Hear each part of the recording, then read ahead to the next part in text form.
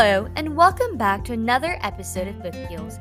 I'm Anna, and together we're going to be finishing off our series on this season. So far, we've done journeys through the hot months of summer, the freezing months of winter, and the windy days of fall. The only season we have left is spring, the season of flowers and beautiful weather.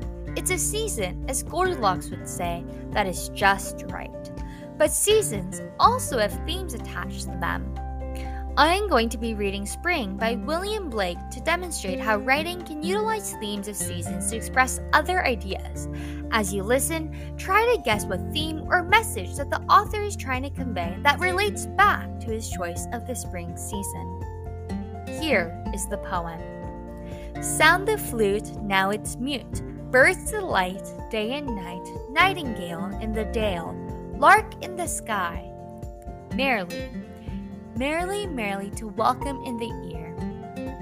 Little boy, full of joy. Little girl, sweet and small. Cock does crow, so do you. Merry voice, infant noise.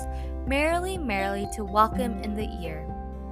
Little lamb, here I am. Come and lick my white neck. Let me pull your soft wool. Let me kiss your soft face.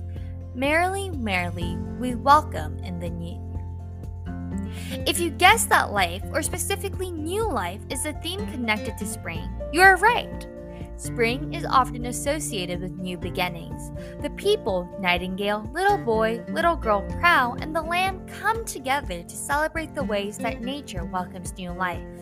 The poem speaks of things that are innocent and pure, much like how spring is viewed. The author weaves these subjects into his writing to clearly tell his reader what he values in this season.